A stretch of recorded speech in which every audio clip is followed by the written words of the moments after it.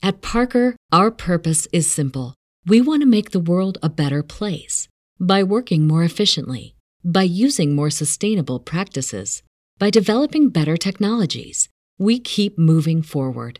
With each new idea, innovation, and partnership, we're one step closer to fulfilling our purpose every single day.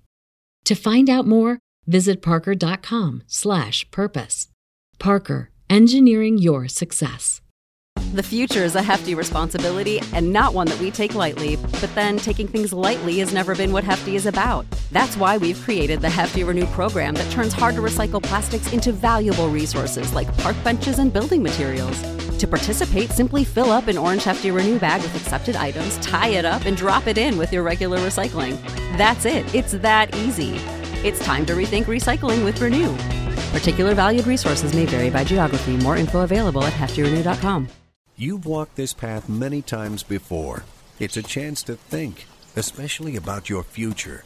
How will you turn your retirement dreams into reality? Will you have enough gold for your golden years? Your choices for building funds for retirement can be complicated. Fortunately, you have a friend in the community who can help you make the right decisions. That's your Modern Woodman agent. Your agent is a skilled professional who will listen to your needs and desires and then work with you to create a plan that uses the right financial products to achieve your retirement goals. Build a lasting professional relationship with a trusted financial advisor. Hi, this is Thomas Chandler, your local Modern Woodman representative. Give me a call today at 662-296-0186. Let's make a difference together. Hotty toddy and go Rebs. Get in touch with your agent today. Modern Woodman of America. Touching lives, securing futures. Reason number 12 to bank at BNA. We are the bank for Northeast Mississippi. We have one home, Northeast Mississippi. Seeing this local Northeast Mississippi economy thrive and helping the people of our area with their borrowing needs is our only focus. From buying a home to starting your own business, we are the team of local lenders standing ready to make your dreams a reality. BNA Bank. We are the bank of Northeast Mississippi. Member FDIC, an equal housing lender. You're listening to Talk of Champions, an Ole Miss Spirit podcast with Ben Garrett. It's time! It's time! It's time! It's time! It's time!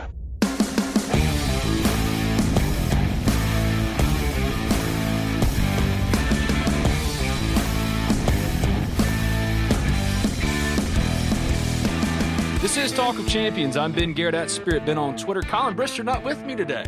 It's Brennan Chapman, former Ole Miss football assistant director of player personnel. The former is what matters in that sentence because you're no longer in the game, right? That's right. Just out here being a normal citizen, normal part of society now. When you get out of the game, is it kind of like a drug addict recovering?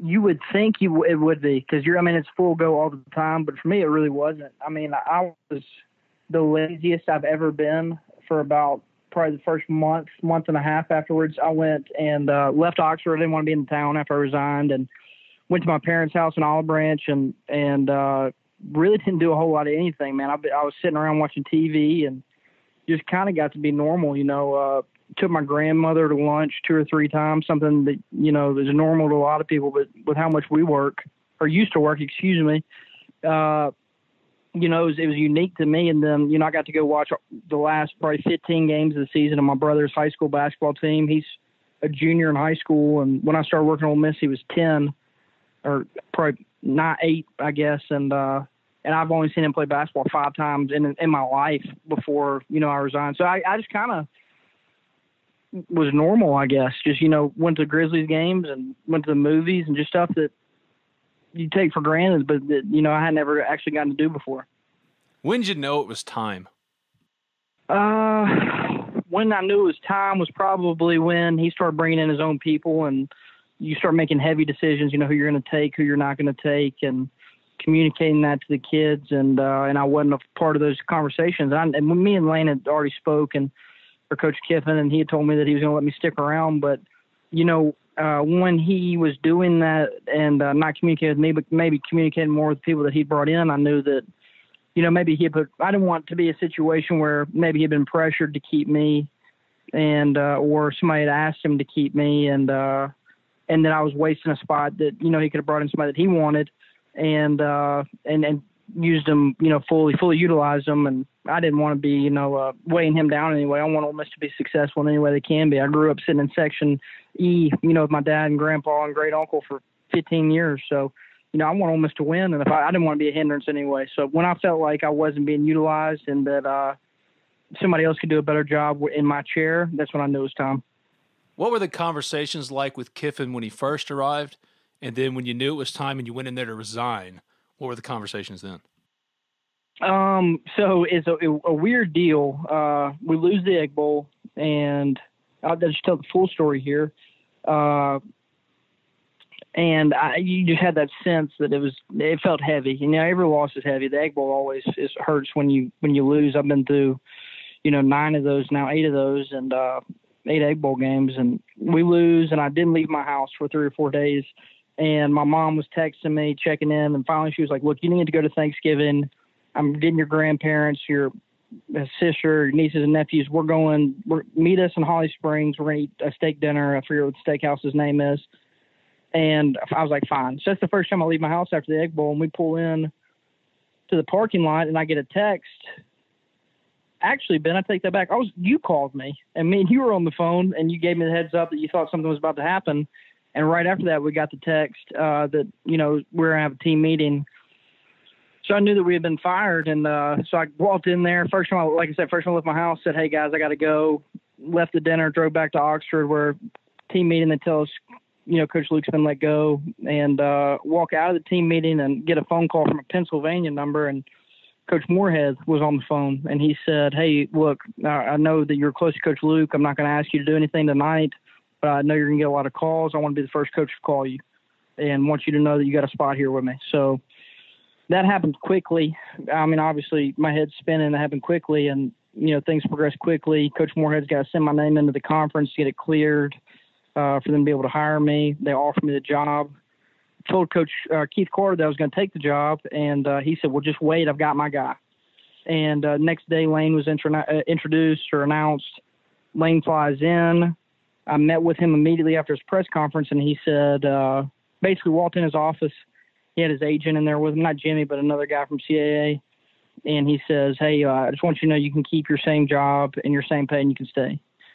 And I said, "Well, I'll think about it." And he goes, "What do you mean you'll think about it?" And I said, "Well, there's a lot going into it. I just need to think about it."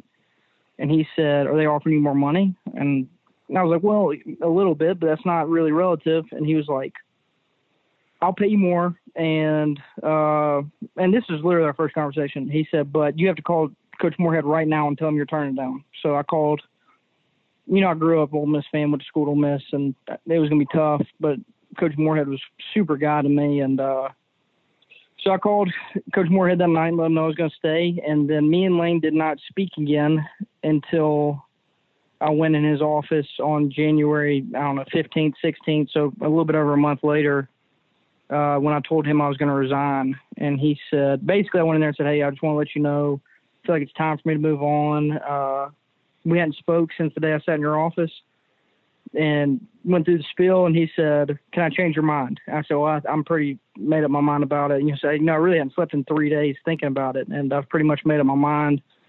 And he said, "Well, take 2 weeks to think about it, and if you change your mind, you got a spot." And I don't know, I guess Monday after that, it broke online on one of the message boards that I'd resigned, and after that, I just rolled with him. Me and Lane never spoke again after that. So I know he's going to do well. I mean, he's going to do really well at Ole Miss, and I just wanted, that was really, me and Lane only had 2 conversations. When he told me to stay in and when I told him I was leaving, that was it. So, but just seeing him interact in staff meetings with the players and stuff, you can just tell he's going to be very, very successful. You dodged a bullet with Moorhead, though. I did, and that was actually fed to me by somebody that, if they lose the bowl game, he may not make it. That's why that led heavily into me not taking the job and staying at Ole Miss. I was told that if they lose the bowl game, they're not going to make it. So, I told when I turned them down, and I have 2 really good friends at State that were retained, Mike Villagrana and Matt Wilson, and those two guys, I kept in close contact with them. And then once they lost the bowl game and I saw everything shake out after that, I was like, that would have been terrible if I got fired twice in 30 days. I probably would have. I may not have ever worked in any job again. I may have just filed for unemployment and sat at home after that. Yeah, that's tough, man. And here's the thing that a lot of people, even me, don't have access to. It's that behind-the-scenes kind of stuff. And when all of the firing of Matt went down, it was the way y'all lost the Egg Bowl, right? Because going into that game in November, Thanksgiving, the coaches, support staff, y'all felt pretty confident that y'all were safe for another year. Well, we felt we were confident we were safe for another year for sure. The Egg Bowl happened. The way we lost was tough. And then, Thursday night getting home, Friday, Saturday, I was kind of 50-50. I didn't know which way it was going to go.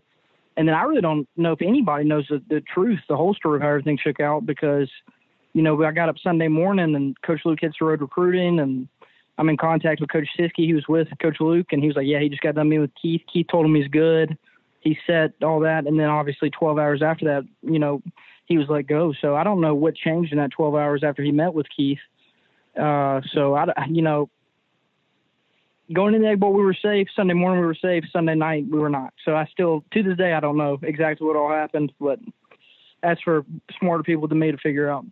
Does it feel like cutting off an arm when you have that years-long process, recruiting these kids? You develop relationships with them for 3 years, maybe going on 4 if they're that good. And then you're fired abruptly. Those relationships are halted immediately. That's got to be a strange sensation, right? It was, but I was then in a situation where we were waiting for the head coach to be hired, which if you remember, it felt like it drug out a long time. Yeah. And so I was keeping in contact with those kids. Like I said, I want Ole Miss to be successful and just telling them, hey, regardless, people will come and go. I'll come and go. The lights are still going to come on. They're still going to play on Saturday night, barring the pandemic. And, but Ole Miss is going to stay, and the people around this university are going to stay. There's great people at Ole Miss and great people at Oxford, and so I was trying to keep in contact with those kids. And then obviously I was there for a month with Coach Kiffin, and then finishing out the December signing period, and keeping in contact with some of the high school coaches around the state, which really helped. Kids like Kentrell Bullock, Coach Bilderback, and me and his relationships. That was phenomenal. He was very, very close with Derek. Kentrell Bullock was. And then when Kentrell was let go and I was able to keep in contact with Coach Bilderback and Kentrell, I feel like that weighed heavily on him being able to sign, but that also weighed heavily on me wanting to leave. Some of those kids that we built a relationship with that we dropped. Because, I'd been at Ole Miss for 8 years and got to know a lot of people around the state. And I've got high school coaches calling me saying, I never thought you would do this. I never thought you would drop an in-state kid like this. Brennan, this isn't who you are. And I'm sitting there and it wasn't my decision. You know what I mean? And I'm taking the flack for it and feel bad about it, but there's nothing that I can do. So, I don't know. I guess that abrupt end weighed heavily in 2 different directions, I guess. That's another thing, too. When new coaches come to a school, not only do they bring their own coaches, but they have their own evaluations of recruits. And I'm not going to say which coach it was, if it's a coach that left, if it's the only coach in Derek Nix that stayed. Not going to say who it happened to, but effectively, y'all had cut a prospect that didn't end up at Ole Miss. And this coach who had been recruiting that player got the call, and the head coach of that school was mad and going off on that coach. But that coach had no idea. And that's because that's right. Yeah, you don't have the rapport with the new coach. You have the old rapport with the old player and the old coaches, but really it's a balancing act, and no one has the right answer for all of it. Yeah, that's right. And the one that really did me in, we had one kid. He ended up signing with another Power 5 school, but at the mid-year signing day, he puts out a statement. He's going to be signing on Wednesday morning. He fly. He's got aunts and uncles driving in, grandparents. The school has kids out of class. They got the banquet hall set up, and all of a sudden he doesn't get papers. And that kid calls me in tears, and he says, "You promised me you'd never lie to me, and you lied to me. I never got the papers." So I didn't even know. I work in the recruiting office, and I didn't even know he wasn't getting papers.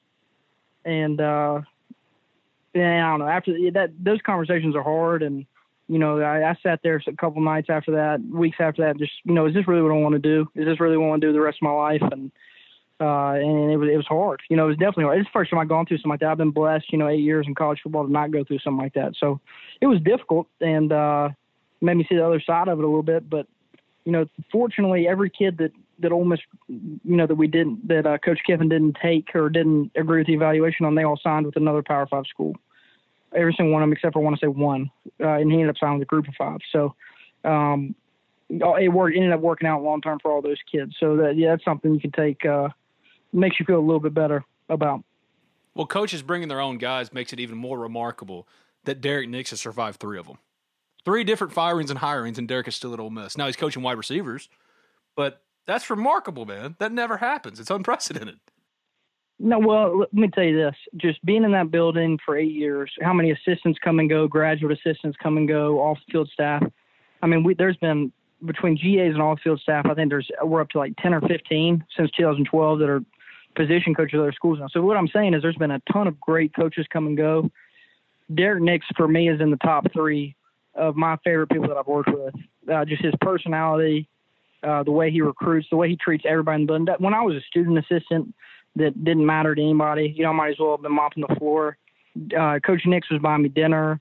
Coach Nix was giving me gas money. You know what I mean? Like, he always cares about everybody in the building. Him, Tom Luke, and Barney Fair are the 3 greatest human beings that you will ever meet on the face of planet Earth. And he deserves everything good that happens to him. I mean, he really does. And it translates into recruiting, the way he treats people, the way he treats high school coaches, the way he treats parents, the way he treats kids. I mean, there's a reason he survived so many coaching changes, and it's because he's the best at what he does. I mean, he really is. If he wasn't in football, he'd be doing something great, because he's one of the most genuinely great human beings you will ever meet in your life. It was meant as more of a compliment than anything. And the story. No, I knew that. I know that. Yeah. Busting your balls a little bit, buddy. But oh, you're good. The story that always makes me laugh is that I think, and if I was told this correctly, Kiffin in January didn't have a wide receivers coach. And he's looking around going, you know what, I need another strong in-state recruiter. And somebody effectively said, well, you had one in Derek Nix. And I think it kind of gets brushed under the rug, or because you get so used to one name and one guy for so long, if you're a fan, hearing Derek Nix's name, or you miss out on Cam Akers or whatever, and he, justifiably or not, gets all the blame. You want me to tell you what happened with Cam Akers? Yeah. I don't know if this has ever been reported. So Cam Akers, we got on him when he was Coach Nix knew about him in 8th grade, and that kid was up there all the time. I can't tell you how many days I spent with that kid at watching practice or just up here hanging out on campus. So basically, Cam Akers, his father, had not always been around. His parents were separated, and he'd been with his mother primarily. And I guess he was with his dad one Saturday, and he shows up in Mississippi State on campus. And his mom called Ole Miss, Coach Nix, and said, Mississippi State went through his dad. I didn't know he was going to visit Mississippi State. He will never attend Mississippi State because of this. If you want to lose my son, involve his dad. And we said, yes, ma'am, we understand. And we went through her. And then when that day when he was signing at the Mississippi Sports Hall of Fame, on the way to the press conference, he called us and told us he was coming with us. Gets to the press conference, his dad's there. His dad told him he wanted him to sign with Florida State, and that's what he did. So we honored what his mother said. That's who he lived with. And his dad ended up winning out in the end. So that's the very shortened version of what happened with Cam Akers. I'll say that going into that conference, that press conference, because I rode down there to Jackson with Chase Parham, and neither one of us felt very good about it. And we get down there, and we walk into the building, and it's before everything was set up, and it took so long to get this thing set up. But I was talking to, let's just say, 3 people really close to his recruitment, because I don't want to bust anybody out. And all 3 of them said he's going to Ole Miss. That was the belief. He was going to Ole Miss. I don't know what happened, but you are right. The general sentiment from everybody, not only media in the room there, but on y'all's side of it, when you're dealing with it every single day, every single minute, hour, whatever, was that the kid was going to Ole Miss. And I fully believe that running backs are overvalued as far as the impact they get. But this kid was really good. And he really kind of screwed himself going to Florida State. Because at Ole Miss, he'd have been featured from day one. And not to say that he didn't have a good enough Florida State career, but he kind of got lost in the shuffle in the coaching change when at Ole Miss, I mean, you put him in there, How good would he have been? I mean, if you go back and look at it historically, before Cam Akers, I'd been there 12, 13, 4 or 5 sign classes. I want to say there have been maybe 2 kids that had gone out of state that, if they had an Ole Miss and Mississippi State offer, they went to Ole Miss or Mississippi State. They didn't go out of state. I think Jeremy Liggins went out of state. Dion Mix went to Auburn. Jermaine Whitehead went to Auburn.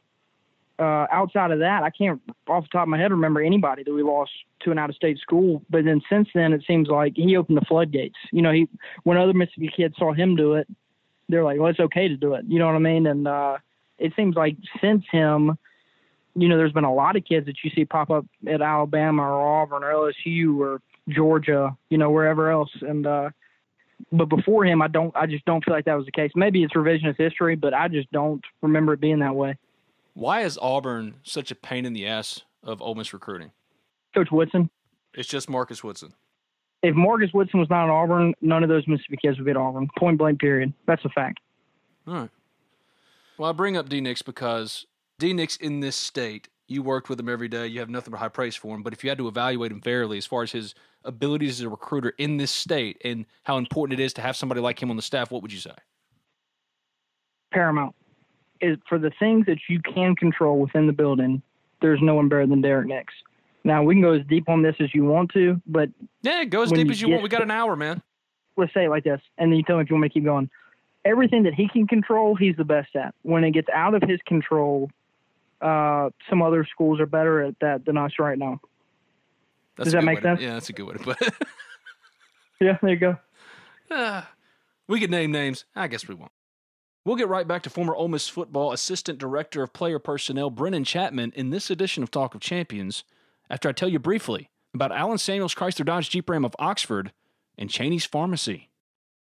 As we all deal with the fallout from the coronavirus pandemic, one thing we're all trying to do, make sure our dollar goes further than it ever has before.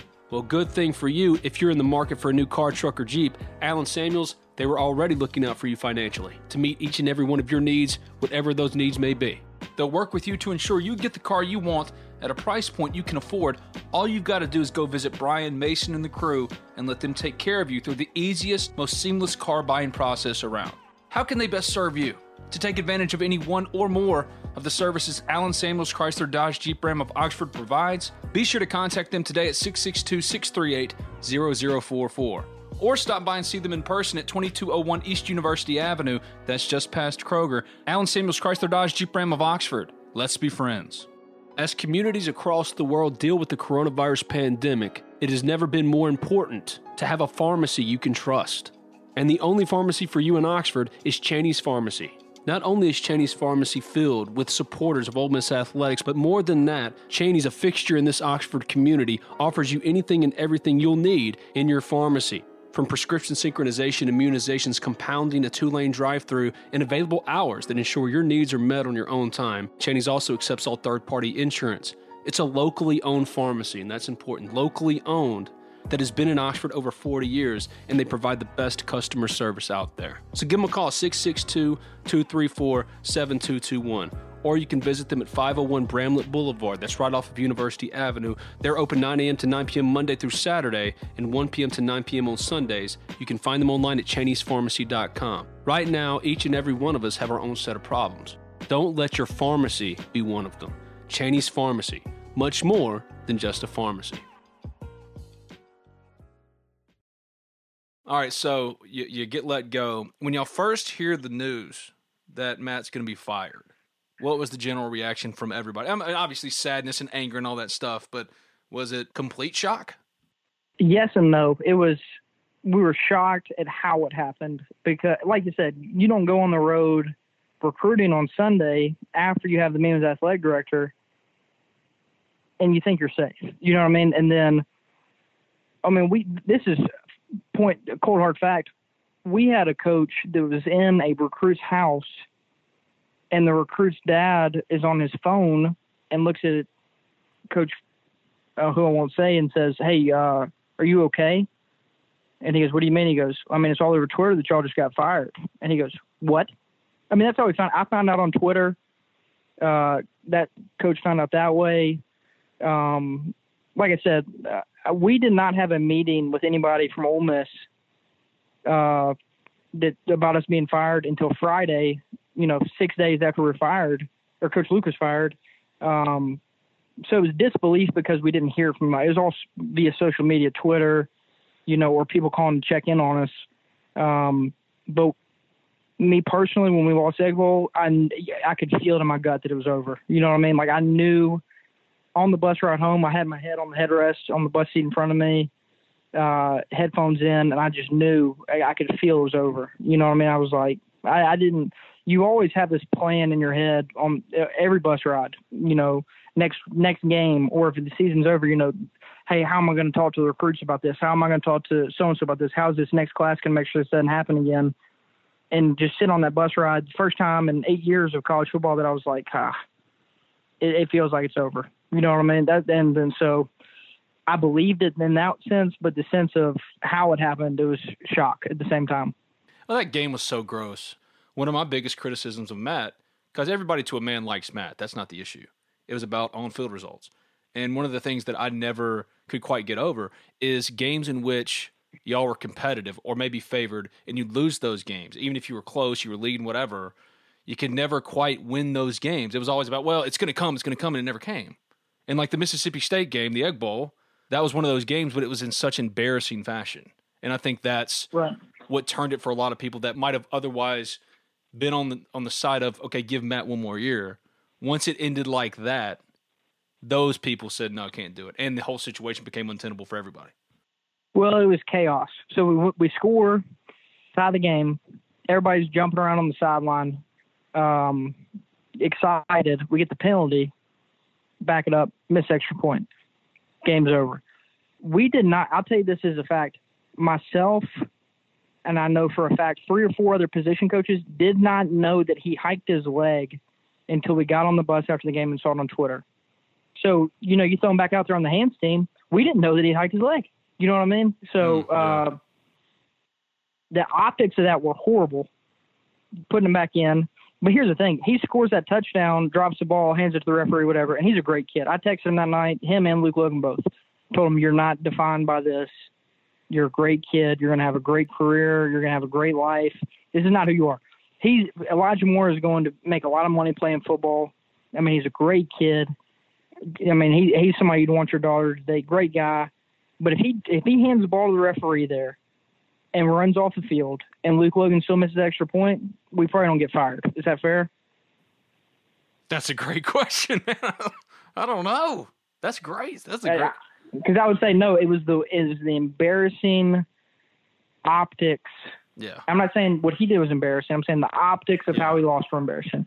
And then I can remember, that was Thursday night, Friday, Saturday, being at the office and talking to other coaches and being like, man, we need another big news story to happen fast. Because, it was on Fox News. It was on CNN. It was on, the people who are Ole Miss graduates who aren't overly involved in sports, when they turn on Fox News and they see him talking about this kid hiking his leg, all of a sudden they want to be involved in athletics and they want to call them to express their opinion. You know what I mean? Because they feel embarrassed that their university is involved in a story like that. So, but I can just remember sitting there talking about, hey, we need another story badly. We need somebody to do something. We need a big upset, something. We need to get this out of the news. And it just never happened. It circled for 3 days. And then obviously, it culminated with us being fired. But, it was a crazy game. I'll definitely say that.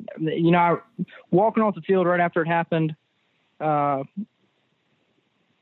the state coaches that I knew grabbed me, just being in state recruiting against them for so long. They said, "Hey, man, hell of a game," but I knew that in their minds they just saved their jobs. You know what I mean? And then even in their minds, our jobs weren't at risk, but that's how it shook out. You know what I mean? So it was a crazy, unbelievable night. Something I'll remember forever.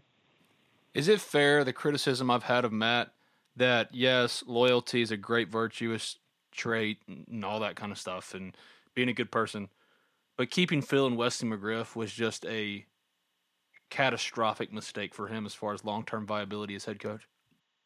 I don't think so. I think that, obviously Phil left here and went to North Carolina and had a good year. They won 6-7 games. I was with him at the coaches convention back in January. Texted with him, 2 or 3 weeks ago. They had a good year. They went to a bowl game.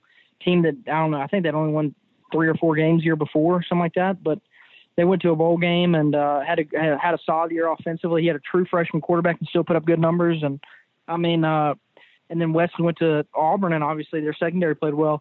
Both of those guys are going to have good careers.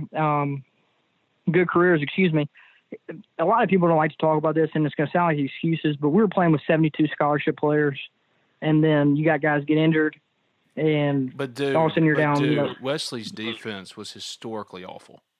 It wasn't great, but at the same time, have you ever seen a mule win the Kentucky Derby? Yeah, but was the talent that bad defensively?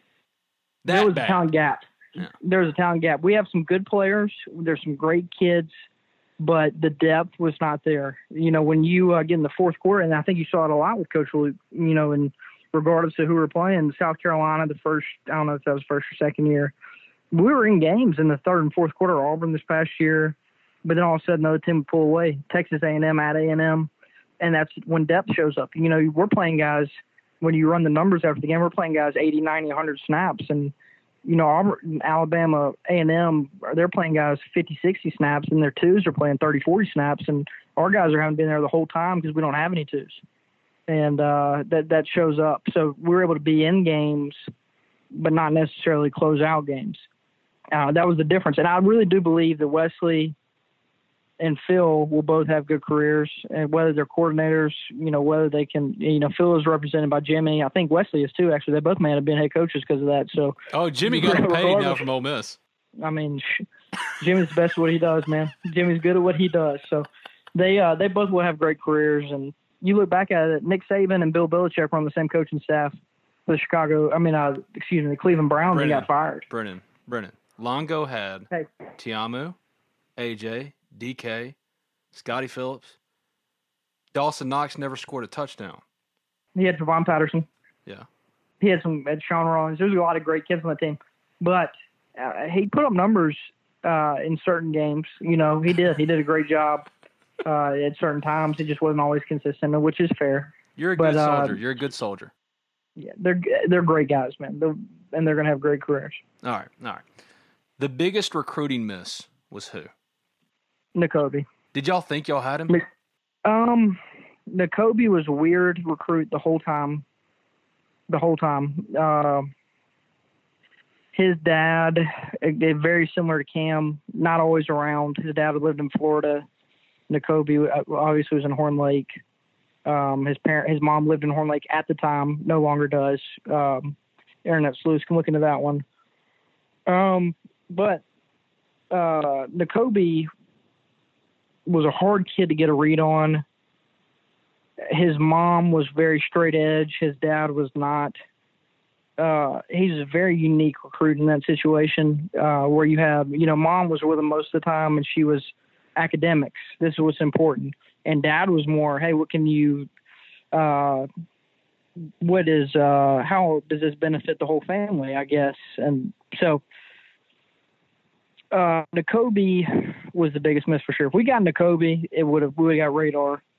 I think we would have got Brandon Turnage because all those kids kept in contact with each other. Were texting night before signing day. I think we had N'Kobe the week before signing day. I think when Georgia missed on several other kids, it made what they were able to present to N'Kobe. I'm just going to say it. What they were able to pay N'Kobe made a big difference right there when they missed on those other kids. They were able to pile a lot of money together. What's with these Oxford kids going out of town now? I get the whole I don't want to be – okay, so for example, I'm from New Albany. If there was a New Albany college, I would not want to go to New Albany College. I get that. But is there something to not being able to hold on to Brandon Turnage or J.J. Peagy's, just these kids from Oxford that go somewhere else? Well, it was Jeremy Liggins before him. There was a tight end. Yeah. Well, Liggins, I was there on the square at Ira on the Square, and that whole thing was just a disaster, the whole deal. Hey, and you were around before me. And I'm drawing a blank here. There was a defensive back, and who was Brandon Turnage's trainer in high school? Justin Woodall. There you go. So some of it factors in.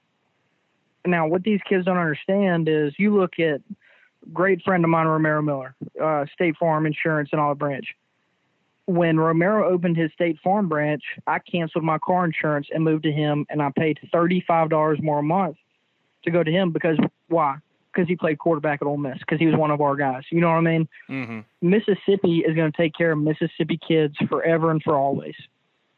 When you go out of state and you go to Alabama and it doesn't work out and you don't make the NFL, you're just another guy. You know what I mean? And the Mississippi people aren't necessarily going to remember you then. You know what I mean? And that's what these kids don't understand. And we tried to tell them and hammer away at them, but they just – it doesn't compute to them. Nigel Knott I believe he just transferred out of Alabama. I haven't been keeping up with everything as much as I have been, but I mean, that's a kid that, he was a highly rated kid. If he'd gone to Mississippi State or Ole Miss, he could have wrote his own ticket. You know what I mean? And been successful in this state the rest of his life. But that's what I'm telling you, camp makers open the floodgates, and there's been a slew of kids go out of state since then. And I think that there will be people who, 10 years, 15 years, 20 years from now, will look back and say, damn, if I'd stayed in state, what could I've, even if their career wouldn't have been the same, what could my, long-term longevity have been like as a businessman, as a dad, as a family member, you know what I mean? So, I don't know. Mississippi is a great state, and they do a great job of taking care of their own, but once you leave, you're not one of their own anymore. And, I don't know. I think I've completely missed the question. I think it was about kids leaving from the city of Oxford. No, it's fine because it brings up a good question that I had about Nigel Knott. Didn't he come on his official visit the weekend, I think, before signing day and acted terribly, and that led to the decision for Freeze to cut him? He didn't. He was acted disinterested. I think he knew in his head he was going to Alabama, and he was just, when we're going on tours, he was not paying attention, had headphones on, sleeping. Laying against the wall when we're in a meeting room, and it was very obvious to everybody in that room that he wasn't coming here and that he didn't want to be on the visit. I think he wanted to come on the visit to party. He didn't want to come on the visit to see Ole Miss. And, we made the decision to move on from him after that. Good kid. I mean, thank God I'm not judged for anything I did when I was 17. I was going to say, it's really fun to come party in Oxford. That's right. And thank God I'm not, like, what was that, 7, 8 years, I don't know, 5, 6 years ago? Oh, God, man. It's been a long time. It has. And then all the years run together, so. Has any kid not gone to Ole Miss, high-profile kids, you don't have to name names, but a year into it, a year and a half into it, hit you up, a guy that you had a relationship with for 4 years, recruiting him and said, man, I really screwed up here? Oh, my God, yeah. Yeah. We just talked about one of them, and I won't say which one it was we just talked about. But he was texting throughout the entire fall, and I was like, hey, man, you can't be texting me. And he was like, I'm ready to leave this school. What do I do? I said, hey, I'm not allowed to talk to you. It's a violation. But I'd have somebody else get in contact with him and tell him, hey, go tell the head coach. And they wouldn't do it. You know what I mean? And I knew that they weren't going to do it. It was a kid that had committed to a school early and didn't want to be at that school, but didn't have the backbone to go tell that coach he didn't want to be at that school. So once he got there, I knew he still wasn't going to have the backbone to go tell that coach he didn't want to be at that school. You know what I mean? But it happens very, very frequently. And basically, anytime an out-of-state kid leaves Mississippi and doesn't play right away, they don't want to be there, period. Is there a kid that shocked you by not coming to Ole Miss? Yes, there's been tons of them. Jeffrey Simmons, when he signed with Mississippi State, shocking. Cam Akers was shocking to us. In a sense, Nakobe was shocking because, the week before, the night before, he was telling us he was coming. There's been plenty. And you never remember the ones that you get. You remember the ones that you miss. Oh, yeah. And then there was a ton that were just like absolute gut punches. I mean, the year, I think it was a 2016 class, we signed, number 3 or 4 class in the country. And it was a gut punch when we lost Jeffrey, and it almost dampened the whole day. Jeffrey was with us. Jeffrey had been telling us he was coming since he was in 9th grade up until 10 a.m. that morning. We get AJ. About 30 minutes after we get AJ, Jeffrey's texting how awesome that is, how excited he is to be an Ole Miss Rebel, and then all of a sudden it goes dark. We can't get in touch with him. His signing day press conference gets pushed back, and we're calling him, can't get him, calling coaches down there in Knoxville, can't get him, and Coach Shorter, and all of a sudden he pops up and signs Mississippi State. That one was just – literally for a month before it, he said, it's y'all in Alabama. It's y'all in Alabama. I'm not going to Mississippi State. It's y'all in Alabama. It's y'all in Alabama. And then get to a week out, it's y'all. I'm coming with you.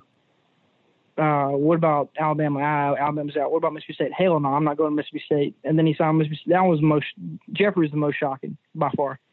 And it's what he said afterwards, too, to the media, whoever, basically saying that Ole Miss wasn't even in his final three, which went against everything y'all were hearing, what we were hearing on this side of it.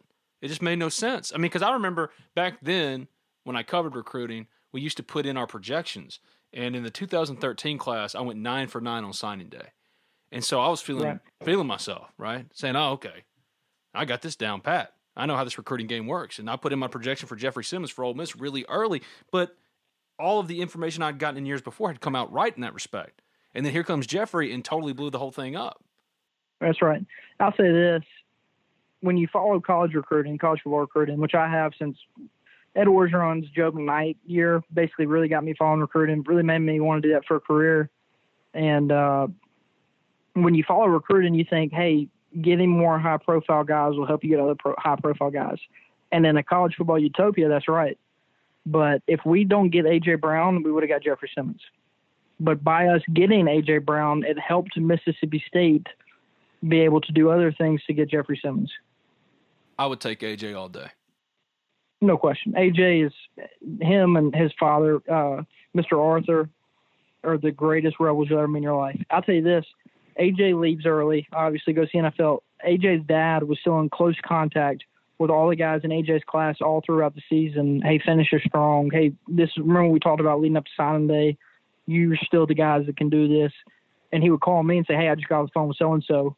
And this is what he's talking about. You may need to check in on him. Like his dad was so fully invested in Ole Miss. It was he's one of my favorite recruit parents of all time.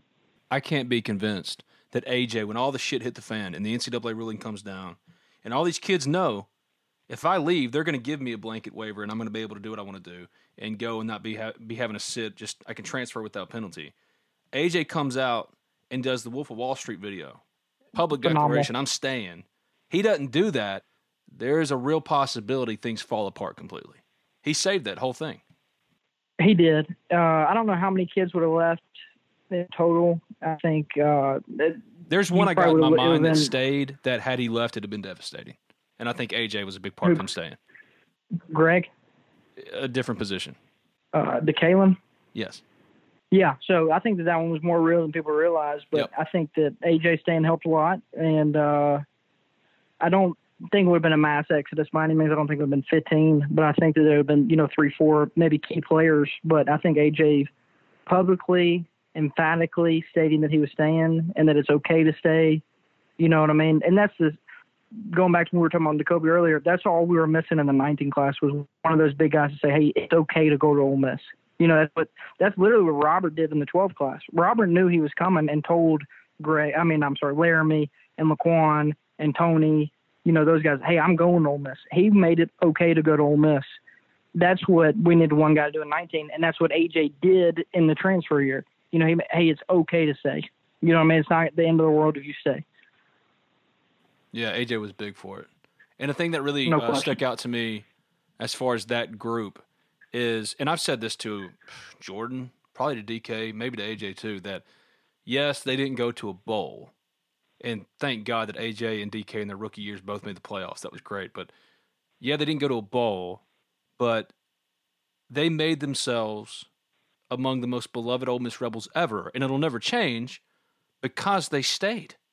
There's no doubt. I mean, you look at teams that have got multi-year bowl bans in the last 15 years, and there's not many. I think there's 5. I want to say it's us, Miami. Miami has not been the same since their multi-year bowl ban. USC has not been the same since their multi-year bowl ban. Alabama got one in the early 2000s. It took them, close to a decade to get them back to being the same.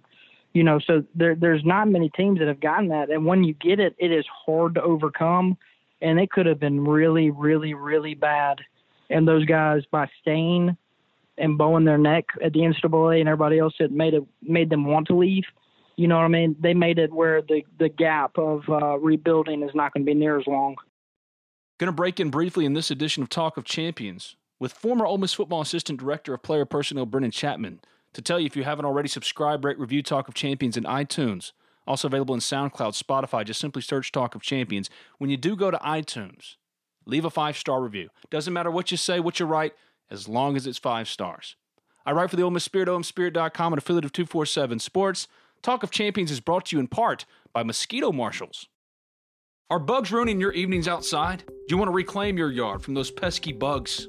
Well, Mosquito Marshals is here to help, to let their customers and their families enjoy living outside again.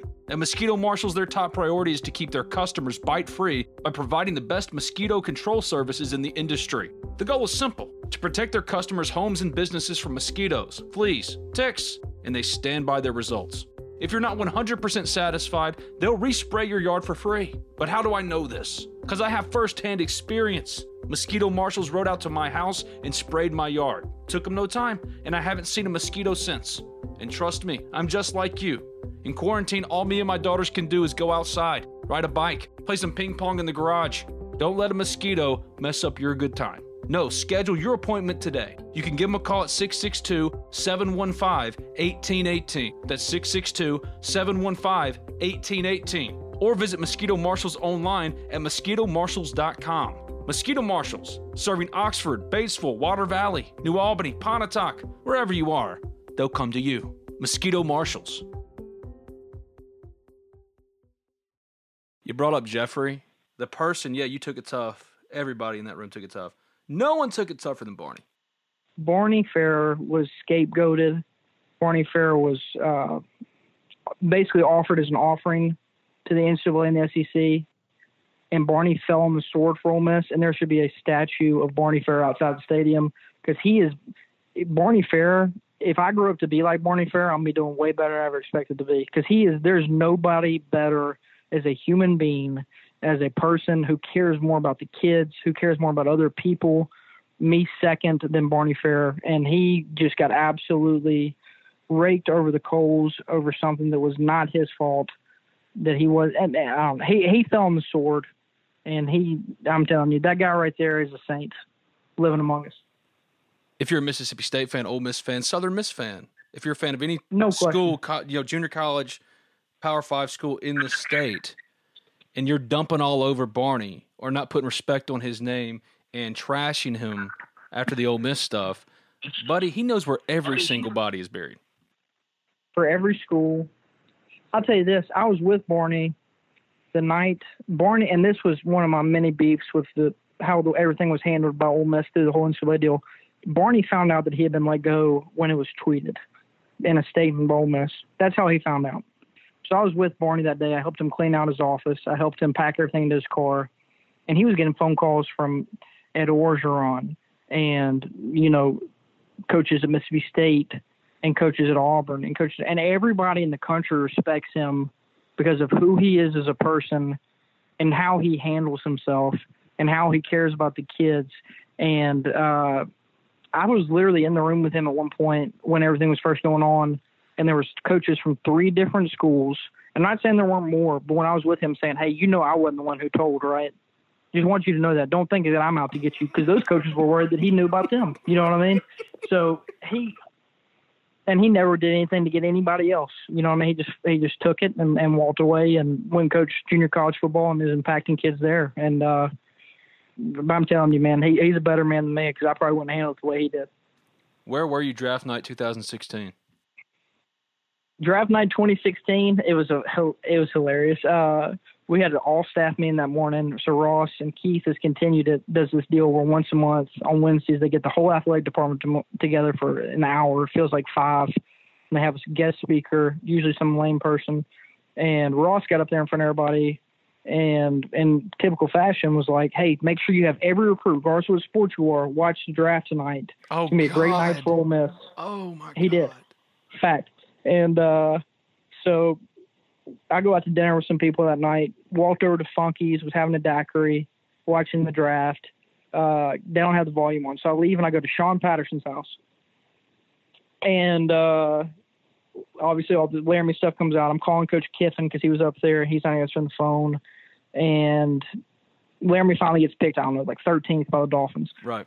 And Pat Forty tweeted, smoke them if you got them, Dolphins. And I tweeted back at him and said, grow up, Peter Pan. And you called me and said, delete your tweet. Did I? And I said, you did. And I said, why? And you're like, Instagram. I was like, I don't care. It's funny. And you're like, no, Laramie's Instagram. I said, he's not our problem right now. He got drafted. And you said, no, go look at his Instagram. So I go look at it, see the text, and I called John Miller, who was named in the text messages, or was in the text messages. And I said, hey, Coach, have you seen Laramie's Instagram? And he goes, what's an Instagram? Oh.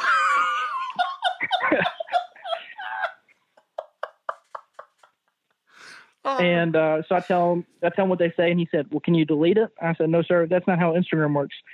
And he was like, gosh, get to my house. So I drive up to his house, and with him for a few hours, leave there, drive up to the IPF. I'm with Barney from midnight till about 6 or 7 in the morning, and have a couple more hours before they eventually come to take his phone, where we're doing some things. And Coach Freeze called and said, have you heard from Miller? I said, no, sir.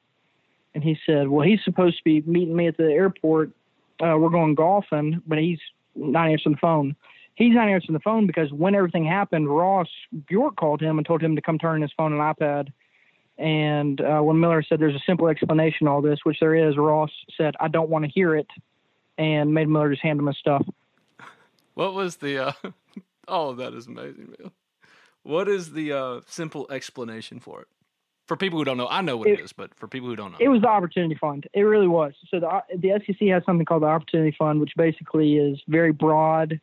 You get, I want to say it was 2. Tom Luke handles it for us now, or handled it for us when I was there. But basically, very broadly, you get 2 times a semester where incidental and fees, if you need money, whether it's clothing expenses. Hey, I'm going to a banquet, I need a suit. Hey, I need my car broke down, whatever. The SEC has something called an Opportunity Fund where you can use money for it. And that was one of those things that we used it for, was that he needed money. Now, he needed it for his mom's electric bill. We may have done it at the same time. He may have needed a suit. So we give him the $500 for the suit, and whatever he then uses the $500 for is not our problem. You know, he told us he needed a suit. But that was the simple explanation, is we had done an Opportunity Fund that dated perfectly with both text messages. But in their infinite wisdom, the administration at the time did not put out a statement that said that because they didn't want to hear it. Basically, they just said, hey, I don't want to hear it. Turn your stuff and don't talk to me. Do you know who torpedoed Laramie on draft night? I don't. I wish I did. I don't. I've heard some things, but no one knows for sure. It's bizarre. It's like no one wants that to come out on any side of it. I feel like if they're able to do that to Laramie, I don't want to know what they could do to me, so I try to stay out of it. Oh, shit, yeah. Yeah. What I've said is that incident provided cover for the NCAA to expand its investigation into Ole Miss. It excused it away. They already wanted to do it, and because that happened draft night, such a high-profile incident, it allowed them cover to dig in even more and to get the immunity stuff and all that. Because in June, after the draft, July, I hit up Ross Bjork and basically said, hey, look, this is what someone is putting out there. And he said, no, Ben, if they're looking into anything outside of Laramie Tunsil on draft night, we don't know about it. And sure enough, that's right. A month later, immunity interviews with Leo and Kobe, yeah. Well, here's what's true about that people don't talk about. The NCAA went to 3 different schools and said, hey, I'm going to talk to your guys, and we're going to give them immunity. And Mississippi State said, absolutely, go ahead. Dan Mullen down there did that. I want to say Auburn allowed him to also, and Nick Saban, for all the negativity he gets, told the NCAA basically to kick rocks and did not allow them to talk to any of the guys that we had recruited, told them to leave. They asked to talk to Siski as well, from what I understand, and Saban told them no. But the other 2 schools opened them with, welcomed them with open arms. But no, I'm shocked, man. No, Freeze and Malzahn are best friends, right? I don't know Gus that well. I know people who have worked for him that would tell you stories that would make you not think he's a great guy. But I'll tell you this. Coach Freeze gets a bad rep with Ole Miss fans for how everything ended, but we had some great years there. And he was good to me, and he's a good guy. And he's called me since everything happened multiple times and checked in. Coach Luke was really, really good to me, phenomenal guy. and that is the exception. That is not the norm in college football. There's the majority of head coaches are paranoid and rude and don't care about anybody in the building except for themselves.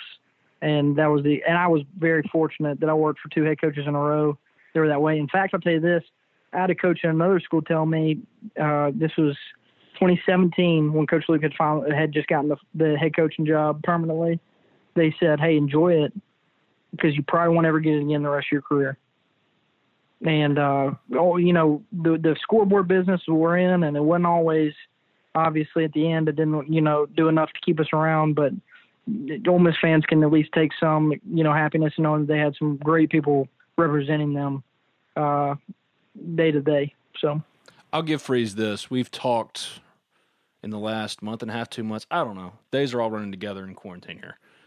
And he still cares way too much about Twitter, and that's what did him in, his thin skin, trying to fight Mike Sheridan and worrying about Twitter and what people were saying, rather than just effectively going, screw everybody.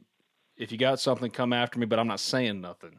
He's gotten a little bit better at it, though, but he's still a little too worried about what other people think, and that's what the problem was with Hugh. Because I don't think anybody, if you dealt with Hugh just in a normal circumstance, he was fine. It's when he thought you had slighted him. He just couldn't stand it, the idea that somebody didn't like him or said something bad about him. Well, that's just being human, and I put myself in his shoes, I'll probably be the same way. I want everybody to like me. You're a multimillionaire with an SEC head coaching job. Who gives a shit if somebody says something bad on Twitter? Yeah, but that's part of being. I mean, everybody that's listening to this podcast, everybody that I know personally has an Instagram, has a Facebook, has a Twitter, and that's everybody's highlight reel, right? I mean, you don't put, hey, I had a bad day today. Nobody puts it on Facebook. People put like, hey, well, look at this car I just bought. Hey, look at this vacation I'm on.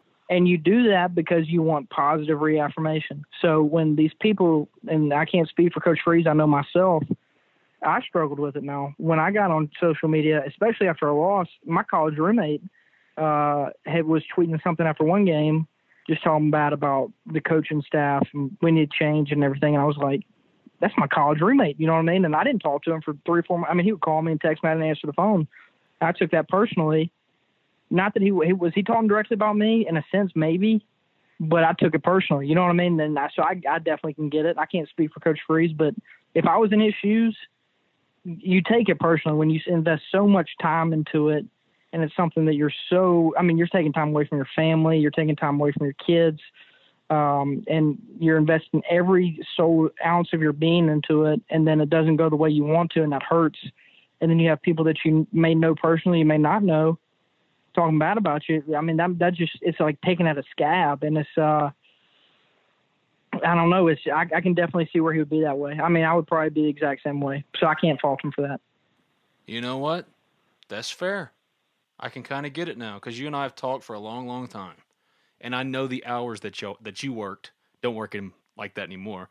You are working, and we'll get to that in a second, but the hours that you work and the blood, sweat, and just everything you put into it. And you do put every bit of you into it. I can understand then why you'd have a little thin skin. I'd get that. But I think the ones that can harden their skin and just let that kind of stuff roll off their backs can handle it better. Last one here. Your biggest gripe with the NCAA during this investigation was what? It was the blatant, I don't care what anybody else is doing, I just want to get you. So they made it became personal. It was personal between some of our coaching staff and Mike Sheridan, and it was personal between Mike Sheridan wanting to get some of our coaching staff.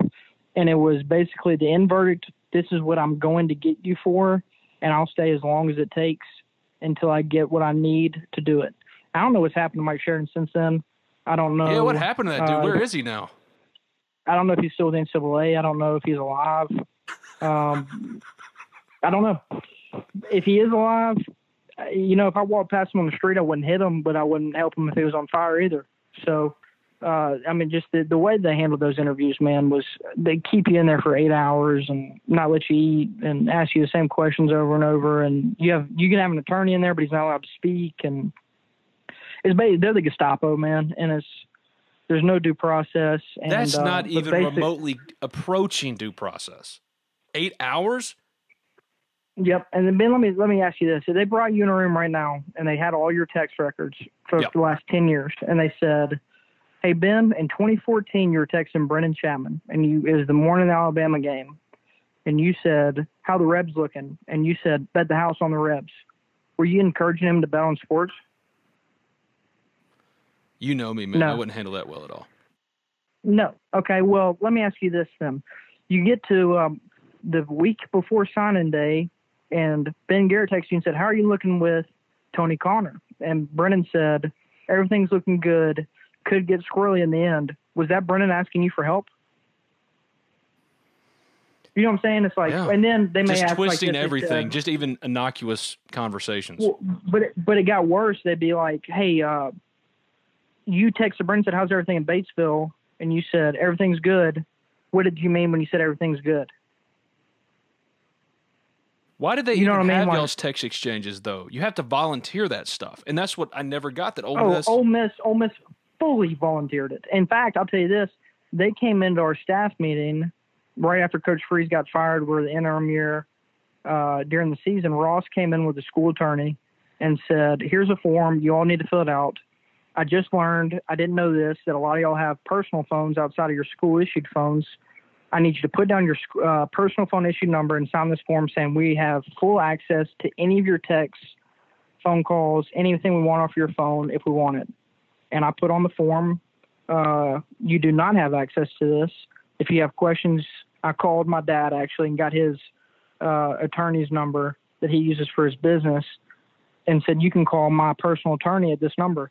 And Ross called, people in the athletic department called, coaching staff people were telling me like, hey, you're drawing attention to yourself while you're doing this. I was like, that's none of their business. They cannot have my personal phone. No, I saw how they offered up Barney. I saw how they offered up Freeze.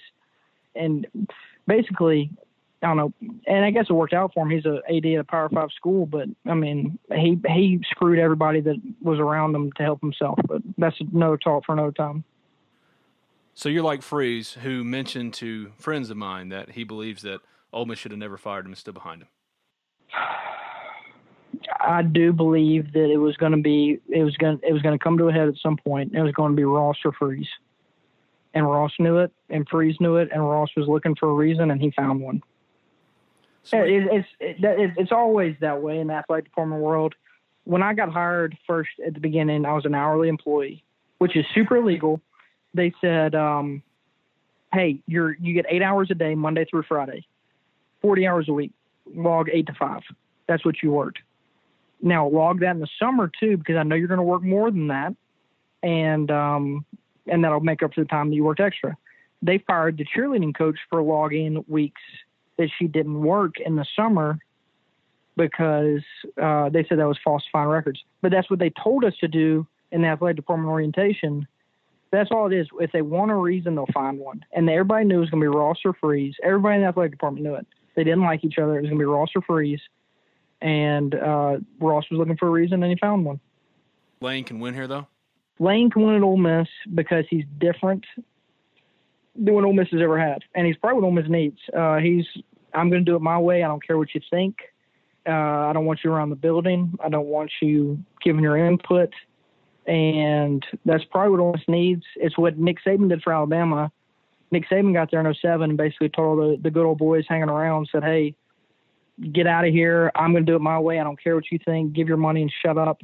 And those people are probably still a little bitter about it. And as soon as Nick Saban slips up, they're going to go after him about it. But fortunately for Nick Saban, he's not going to slip up. But that's what Kiffin's going to do. And it's probably what Ole Miss needs because there's not been somebody before him that, to my knowledge, that has done it that way. So what are you doing these days, man? Right, I just moved to an apartment in downtown Memphis, right off Main Street. I bought a little puppy who I'm trying to keep out of trouble right now. And before too much longer, I'm going to get out. I'm going to go sell cars. I'm supposed to start on May 1st. I was going to start before that, but with all the craziness lately, I kind of backed it up a little bit. But I'm going to sell cars, working for my dad at Homer Skelton Ford. It's actually my grandfather's dealership, Homer Skelton. So it'll be third generation there, and really excited about it. You know, I loved working in recruiting. I loved helping these kids. I loved being around our players, but I couldn't see myself doing it at another school. When I left Ole Miss, I had some great opportunities to go to some other Power 5 schools, a couple of Group of 5 schools from some super coaches, but I didn't want to move far away from my family, and I didn't I think I could be the same version of myself that they wanted at another school. I think the version of myself that I was able to be was because I had Ole Miss on my chest and I wanted Ole Miss to be successful. And so I decided to get out and be a normal human being. And so I'm excited about the next chapter. Like I said, I'm going to go sell cars in Homer going forward. And if anybody's in the market for a new car, please reach out to me. My direct messages are open on Twitter. It's probably the easiest way to reach me, or Facebook. Like I said, I'm going to start on May 1st. But if you're in the market for any kind of car, please reach out to me. I'm going to need your business because I haven't had a job in 5 months and I need some kind of income. I need one. Hey, come on, man. Whatever you need, I got you. I'll take care of you. Could you ever see yourself getting back into it? It's funny you say that. I've talked to a couple other coaches this past 2 weeks, other schools, and they asked me that question. I tell them no. And they said, well, what if I get the head coaching job at Ole Miss and I want you? Will you come back then? Yes, it'd have to be the perfect, ideal situation. And I would only want to work at Ole Miss, which is I actually have an agent that is still on contract through May 1st and is very upset with me. And he's going to be more upset with me after this podcast. But it would have to be for certain coaches, and it would have to be at Ole Miss. I don't want to work anywhere but Ole Miss. And but yeah, it would be a very unique situation. I'd say one time at 0.001%, I'd get back in at Ole Miss. Well, stay safe, my friend, and keep in touch. And if you ever do come back over for a game anytime soon, yeah, I guess we can actually go drinking and stuff. I can go to the Grove and then actually see what game day is about and not be chasing 500 high school kids around, actually enjoy the game. So it might be a pleasant change of pace. I may do that one game this fall if we have a season. Well, thanks, buddy. Appreciate it. Hey, Ben, thank you for having me, man. Save big on brunch for mom, all in the Kroger app. Get half gallons of delicious Kroger milk for $1.29 each. Then get flavorful Tyson natural boneless chicken breasts for $2.49 a pound, all with your card and a digital coupon. Shop these deals at your local Kroger today, or tap the screen now to download the Kroger app to save big today. Kroger, fresh for everyone. Prices and product availability subject to change. Restrictions apply. See site for details.